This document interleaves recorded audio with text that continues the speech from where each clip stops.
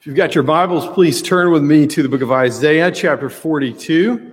Should be page, I believe this is 602 in your pew Bible, if you need to use that. Isaiah 42, we're going to be reading verses 1 through 9. The servant of the Lord in Isaiah 42.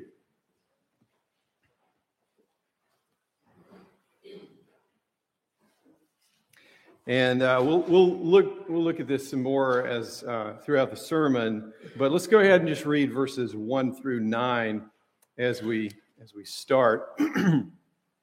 Verse 1 of Isaiah 42. Behold my servant, whom I uphold, my chosen, in whom my soul delights. I have put my spirit upon him. He will bring forth justice to the nations. He will not cry aloud, or lift up his voice, or make it heard in the street. A bruised reed he will not break, and a faintly burning wick he will not quench. He will faithfully bring forth justice. He will not grow faint or be discouraged till he has established justice in the earth, and the coastlands wait for his law. Thus says God, the Lord, who created the heavens and stretched them out, who spread out the earth and what comes from it, who gives breath to the people on it and spirit to those who walk in it. I am the Lord. I have called you in righteousness. I will take you by the hand and keep you. I will give you as a covenant for the people, a light for the nations, to open the eyes that are blind, to bring out the prisoners from the dungeon, from the prison, those who sit in darkness. I am the Lord. That is my name. My glory I give to no other, nor my praise to carved idols. Behold, the former things have come to pass, and new things I now declare. Before they spring forth, I tell you of them.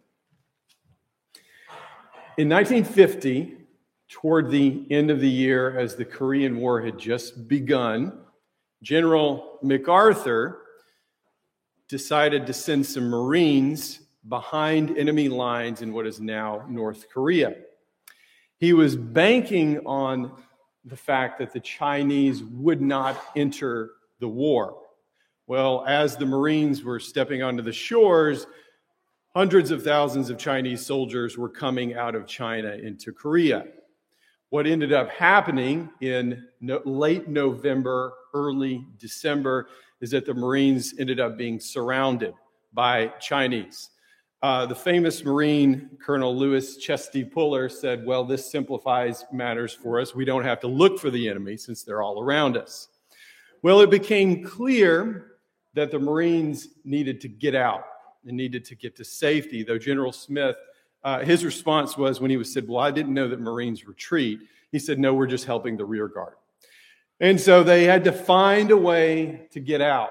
And there was a one-lane road that went down south, and they slowly made their way south to safety. Well, it was one of those 100-year winters, and the weather ended up, if what I understand is right, the weather ended up killing as many people as the Chinese did as they were moving south.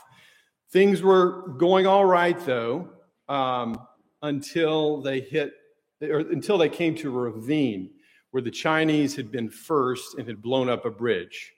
So they were trapped. And the Air Force did something, which my understanding is that they had never done it before nor since. They parachuted parts of a bridge on a small airstrip.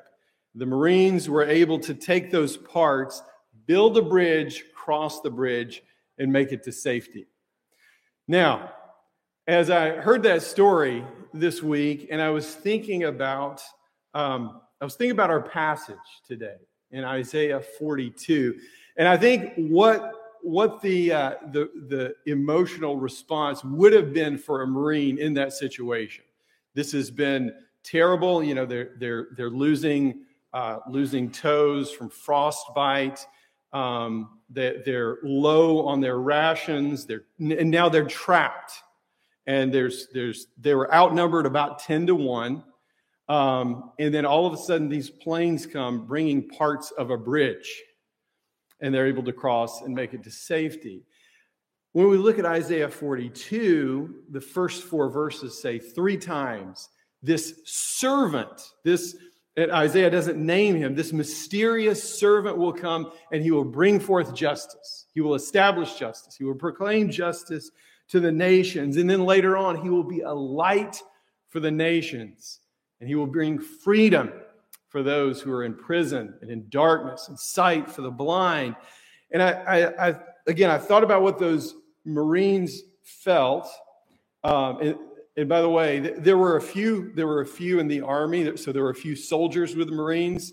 One time I called a Marine a soldier, and that's a mistake you just make one time. It just happens one time, you don't do it again. So there were a few soldiers there, but you just think about what they would have felt when those planes came and the bridge is ready, freedom.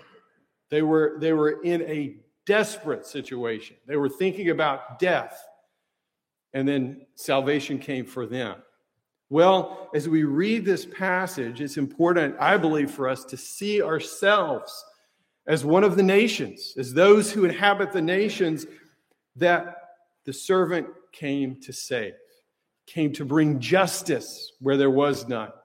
He came to bring light where there was darkness. He came to bring freedom where there was bondage. As Matt's already said, this past Friday was the Epiphany. And so today is the Sunday after Epiphany. And as he's already mentioned, it comes from a Greek word that means appearance or manifestation. And one of the, I don't know if you call it a theme story, but one of the stories that illustrates the Epiphany is the star coming to the Magi or the wise men. And they follow the star, and it leads them to Christ in Bethlehem.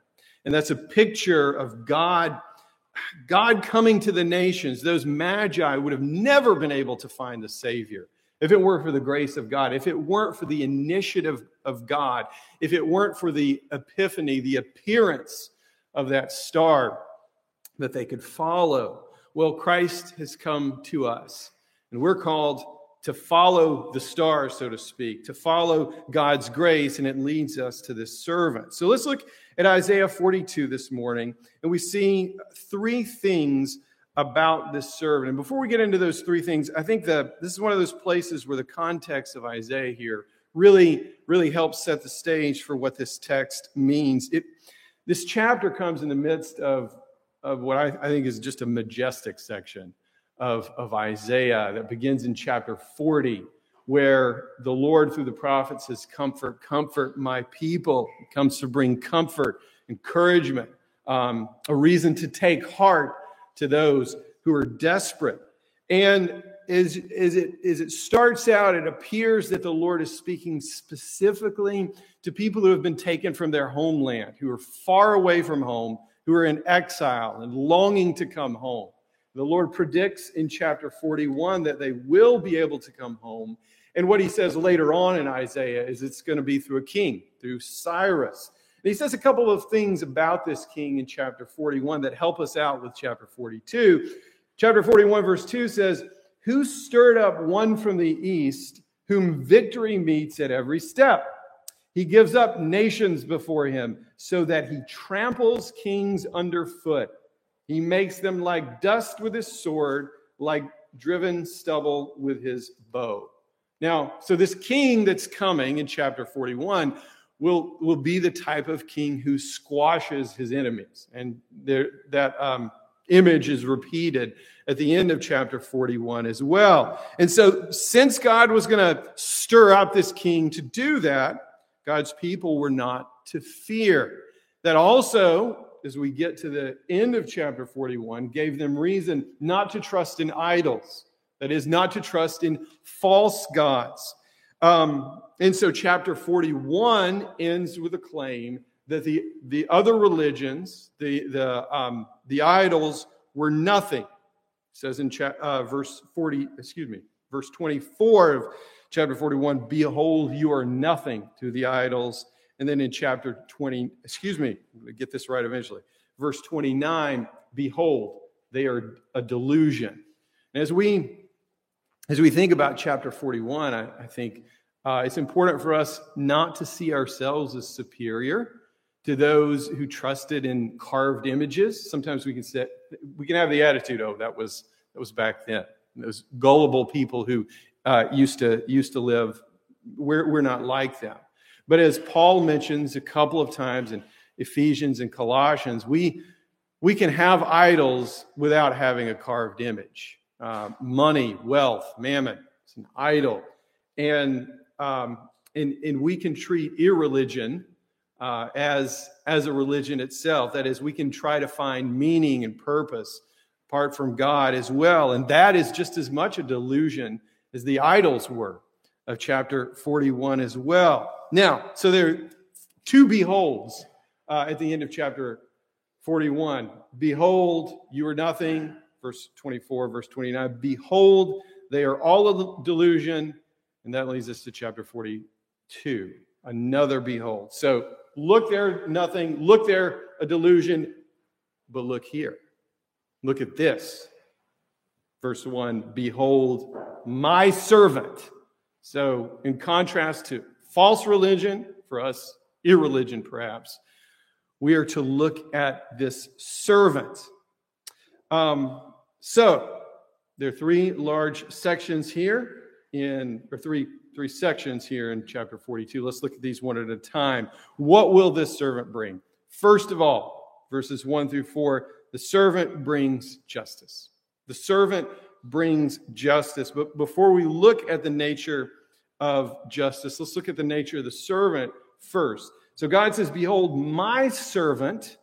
So this is God's servant.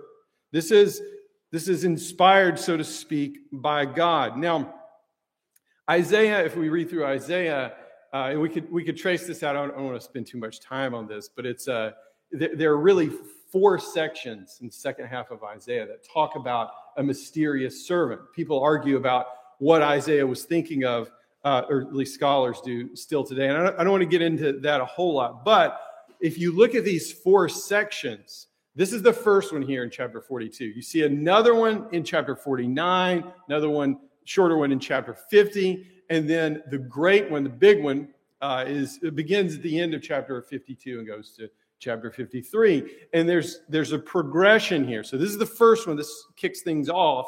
Some people say, well, he's talking about the nation of Israel here. And there is some reason to think of that because he calls Israel the nation in chapter 41. But as you get later on, you see, especially in chapter 49, this can't be the nation of Israel. So who is Isaiah talking about? So Isaiah is a little bit vague. By the time you get, though, to chapter 3, this servant is dying for God's people. He's bearing the sins of God's people. This is what the Ethiopian, if you're familiar with this passage in Acts 8, he's reading this and he asked Philip, who's Isaiah? Who's the prophet talking about right here? Which allows Philip to say, this is talking about Jesus. Matthew quotes this passage in describing the ministry of Jesus in Matthew 12. So it ultimately is speaking of Jesus Christ, our Savior. So behold, my servant, God's servant, Christ was carrying out his Father's will, whom I uphold. So he has the omnipotent strength of God. I think there are specific temptations at each stage of life. And one of the temptations for old age is cynicism.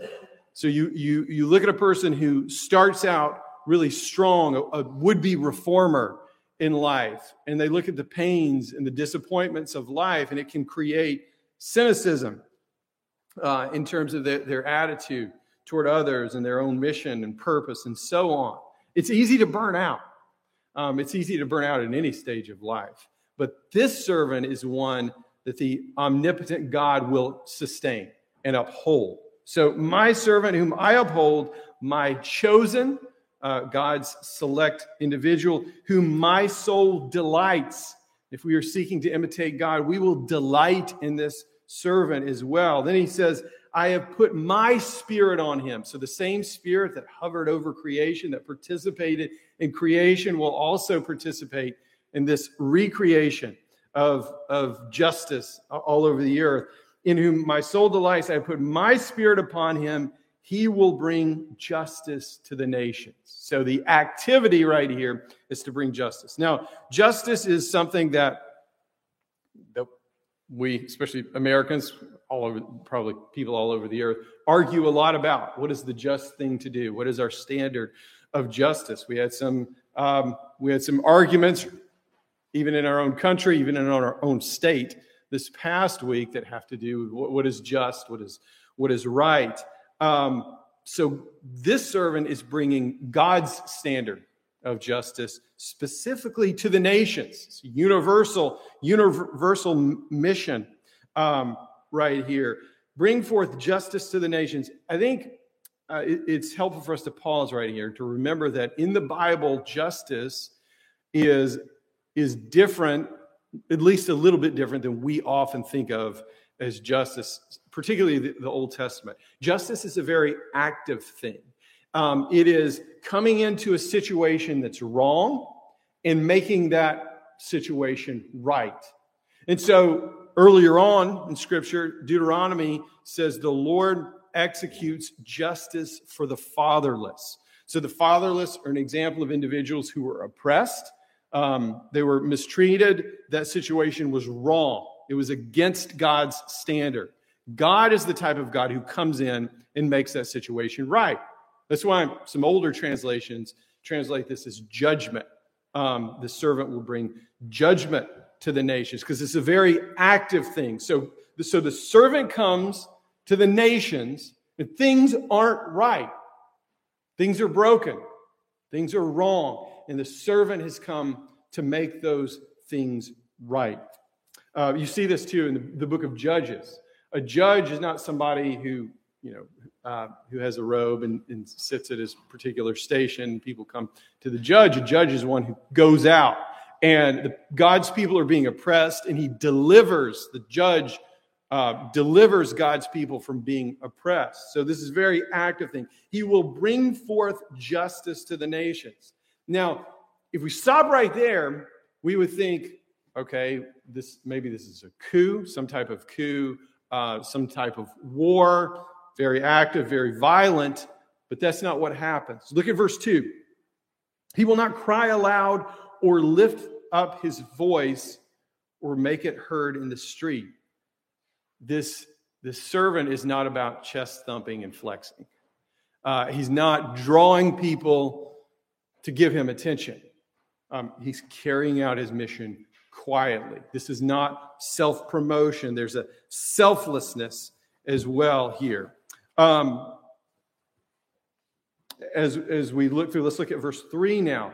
A bruised reed he will not break, and a faintly burning wick he will not quench. He will faithfully bring forth justice. So a bruised or broken reed. He's not going to finish the reed off. What is this an image of? This is an image of Jesus coming to the weak, the oppressed, the marginalized, and he's not going to squash them. This is a judge in a sense. This servant is one who is unlike the king mentioned in chapter 41, who's just knocking people off everywhere. This is one who is gentle, who is meek, who goes specifically to those who are oppressed and covers up that smoldering wick that it doesn't go out. And the thing is, if you think about your own life and you feel broken, you look at some of the dreams that you had in your life, some of your expectations that you had, and those expectations are not being met. And you are in life not where you thought you would be at this age or this season or this grade or so on. You're in a perfect place for Jesus to come to you. If you're a smoldering wick, if you got up this morning and you came here and you think to yourself, I don't really even know why I came. I really didn't feel like getting out of bed this morning. I'm just not feeling it. It was one of those weeks. And the days are short, which makes it worse. I don't even know why I'm here. and you're that smoldering wick, you're in a perfect place. Jesus will not quench the smoldering wick. He will not break the broken reed. He didn't come to rub shoulders with the great.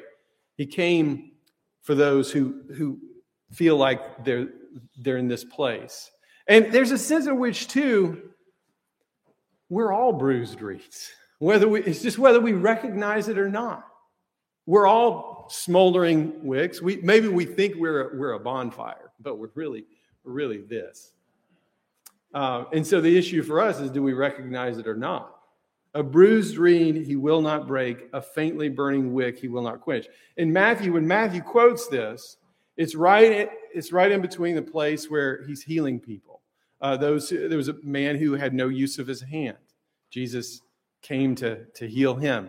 And then right after, he drives out a demon. So it's those who are handicapped, those who are crippled, those who are demonized. Jesus came for those people, and he will in truth bring forth justice. He will come to the situation that is broken, that is wrong, that's against God's will. He makes it right. That's the type of servant that he is. Verse 4, he will not grow faint or be discouraged. And let me stop right there. Though we are smoldering wicks, we're barely burning. There's a light there, but just a little bit. We are broken reeds. He is not. And he didn't give up. And he's going to accomplish his mission till he finishes it. Till he has established justice in the earth, and the coastlands wait for his law. The coastlands are an image of those who are farthest away. So those all over the earth will wait for his law, for his teaching. There's a sense in which we're doing that right now. We have a gospel reading every Sunday, whether someone preaches from the gospel or not. And that is, in a sense, that's the teaching, that's the instruction of Christ. And we are hoping in his law. We are waiting for his law. And there's a sense in which carrying that out, you have to hope, you have to have an expectation that Jesus will do the things that he's promised. He tells us to love our enemies. That is exceedingly hard.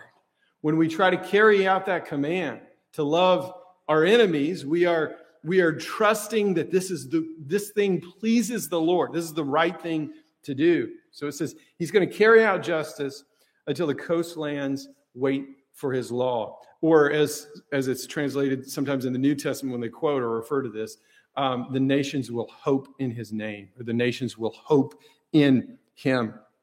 So how did the servant do this? And what might this mean for us today in verses 1 through 4?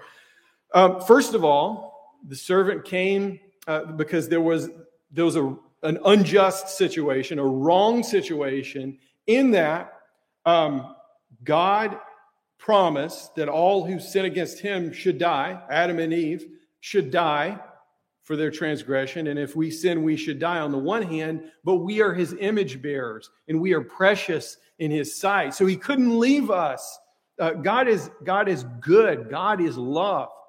And so he refused to leave us in hopelessness. So there's this tension within the character of God himself in light of our situation. At the school I teach, I'm teaching on a book by a bishop named Athanasius in the 300s called On the Incarnation of the Word. And he talks about Jesus came because of that tension. God loved us, and yet God is just. So there was this unjust situation, and Christ came to make it right. He came to bring justice. So that's one of the ways that the servant did this. But through those who followed Christ, the church imperfectly, very imperfectly, the church has brought justice into the world. Jesus calls his followers to be salt and light.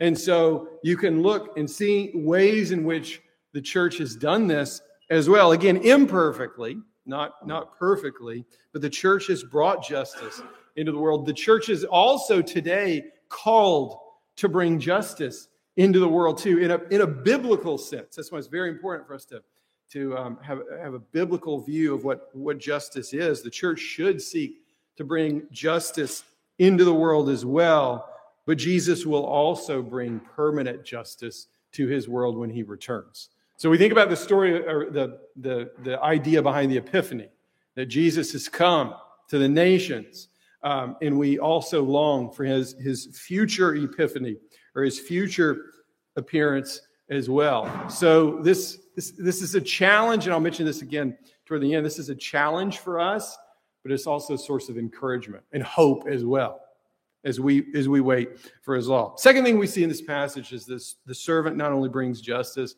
but the servant brings light and freedom. The servant brings light and freedom. Verse 5 says, "Thus says God." There's an emphasis right here, from what I understand, on the transcendence of God. The Hebrew word behind God right here means the God. There's an emphasis on transcendence. So, thus says the God, we can think of that in contrast to false gods. Thus says God, the Lord, who created the heavens and stretched them out, who spread out the earth and what comes from it. In other words, thus says the Creator God, the God who made the heavens and the earth. That's a way of saying everything. The God who made all things, who gives breath to the people on it and spirit to those who walk in it. I think it's helpful if we pause right here to remember that the breath that we are taking right now is a gift of God.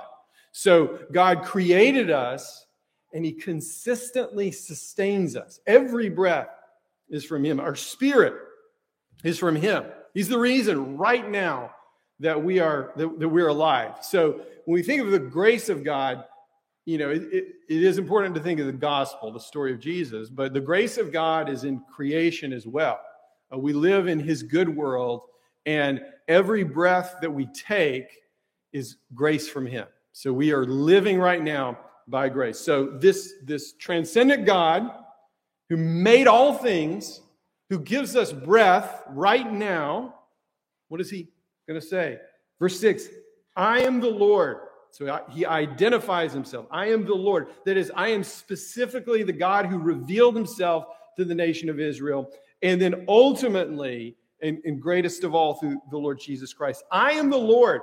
I have called you, speaking specifically of the servant, I've called you in righteousness. I will take you by the hand and keep you. I will give you as a covenant for the people, a light for the nations. We'll stop right there. So the servant came as a covenant for the people. Who are the people right there? The nations. So Jesus is the embodiment of God's oath-bound promise that he would come to bless all the nations of the earth. That's who Jesus is. He's a covenant for the people. He is an assurance that God will do what he promised in grace, giving you as a covenant for the people and a light for the nations. What is the light? It's truth. It's goodness. Jesus is truth and goodness for the nations, for us today, right now. That's who Jesus is. He's a light for the nations. He's come to bring truth and goodness. And then he illustrates how in verse 7, to open the eyes that are blind. Why is it that you see often in the stories about Jesus that he's healing those who are blind? There are multiple reasons for that. One of which is he's illustrating what he's doing for us. That we are blind. We have been blind. And he takes the scales off of our eyes spiritually, just like he took the scales off Paul's eyes spiritually as well, or physically as well. So to open the eyes that are blind, he came to enable us to see and to bring out prisoners from the dungeon. We have been enslaved in our hopelessness. We have been enslaved in guilt. We have been enslaved in darkness, discouragement, and Jesus sets us free. He came to set us free. Now, I think this is who God is. He came for those who are marginalized, and there's a sense in which we all are marginalized. Now, there are two dangers here that this helps us to avoid. One is self-confidence. It helps us to avoid the danger of being confident in ourselves. Because if we take this passage seriously, if we take the message of the Epiphany seriously, we are hopeless on our own. We're helpless on our own. We are trapped in darkness. And if you see yourself as one who was blind, now you see. If you were formerly blind, there's no reason to be confident in yourself. You trust in God. So taking this helps us to avoid the danger of self-confidence. But the other danger is that of complacency. So we can, in a sense, trust in God, and yet we're complacent about the needs around us. But if it's one of those things where thinking carefully and singing about who Jesus is and what he's done should motivate us outward as well. You know, the more we look upward, the more we look outward. And so if Jesus is one who's come to open the eyes who are blind, we should long for those who are still blind to see as well, and long to be instruments of God's grace in giving them sight and bringing them out of a dark prison into God's marvelous light. And so there's a sense in which if we take this seriously, it motivates us and keeps us from being complacent. It's kind of like, to go back to what Jesus said about loving your enemies. If we really believe that, okay, I was an enemy of God and Jesus loved me and he died for my sins, that gives me a motivation to love my enemy. So if I take the message of the gospel seriously, the message of the servant seriously, it's going to transform my relationships and the way that I view my relationships and treat others. Lastly, we see that the servant brings fulfillment to promises. So the servant brings fulfillment. So the servant brings justice, that is biblical justice. The servant brings light, and the servant also brings fulfillment. We see this in verses 8 and 9. I am the Lord. So the Lord says that again. That is my name. My glory I give to no other, nor my praise to carved idols. So God is God. No one else is God like he is God. There's only one. So that's very, very explicit, easy to understand statement. Verse 9, behold, the former things have now come to pass, and new things I now declare. Before they spring forth, I tell you of them. Now, how does verse 9 relate to verse 8? Well, in what the Lord is doing through Isaiah here is saying, okay, look at these false idols. One of the reasons not to trust in them is because they neither know nor are in control of the future. I am in control of the future, therefore trust me. And it's as if the Lord is saying, let me give you an example of this. There's this guy who's going to come in 150 years, and his name will be Cyrus. And that happened, giving those who take God's word seriously reason to trust in him. So he both knew and was in control of the future, and he fulfilled it. Well, there's this other promise. So the former things, we think of the former things as the Old Testament, Cyrus, what God did in the past. So he says, behold, the former things have come to pass. Okay, they're as good as sure now. And new things I now declare. So this servant will be a new thing. So he's declaring this new thing before they spring forth. I tell you of them. Now we look back in the past and we say, okay, the servant has come. And it gives us a reason to trust God as well. In other words, the Lord will do and has done something that no other God could do. And the Lord has done and will do something that irreligion can't do either. So we think of it this way, or one way I think of it. So because it seems as if our great temptation is not toward literal idols, as I mentioned a little while ago, but toward just no religion at all. Religion only being theoretical. Oh yeah, I believe in God, but it makes no difference in my life. That's our temptation, I think. And so let's think about what this says and about our own context. So within Christianity, the world is broken. And God has done something because he's good and he is love. God has done something to fix this world, and he will do something in the future as well. We step outside of that, we think about a godless world. A godless universe is completely indifferent to genocide. A godless universe is completely indifferent to injustice, to the marginalized and oppressed. And so God has done something that godlessness or other gods are unable to do. He's predicted the future. He's in control of the future, and he's kept his promises. And we see that through Jesus Christ. So I think there's a way in which one of the quirks that I do is whenever John Lennon's song "Imagine There's No Heaven" comes on, I'm like, okay, whoever's with me, listen to these lyrics right now. Let's imagine that there's no heaven, and we have to. That's what a godless universe is. And imagine there's no heaven. Well, the Rwandan genocide in the 1990s, it just happened. Just things like that happen. But within our belief system, within Christianity, God not only cares about the brokenness of the world, he came to save it. So, what does this mean for us? What conclusion can we draw from the servant who has come to us? First of all, this is a reason for us to be encouraged. We should be encouraged. Justice, biblical justice, has come. Justice will come. So take heart in your own life. If you see brokenness, if you feel brokenness within you, take heart. Justice has come. Justice will come. On a related note, we can take comfort. Encouragement, comfort, a little bit different. We think of comfort as inner strength. You feel like you're a broken reed right now, bruised reed, smoldering wick. You are the type of person that Jesus came for. Jesus holds his hand, so to speak, over that smoldering wick. He straightens up that broken reed. Take comfort in the fact that Jesus is there for you. And Jesus has come for you.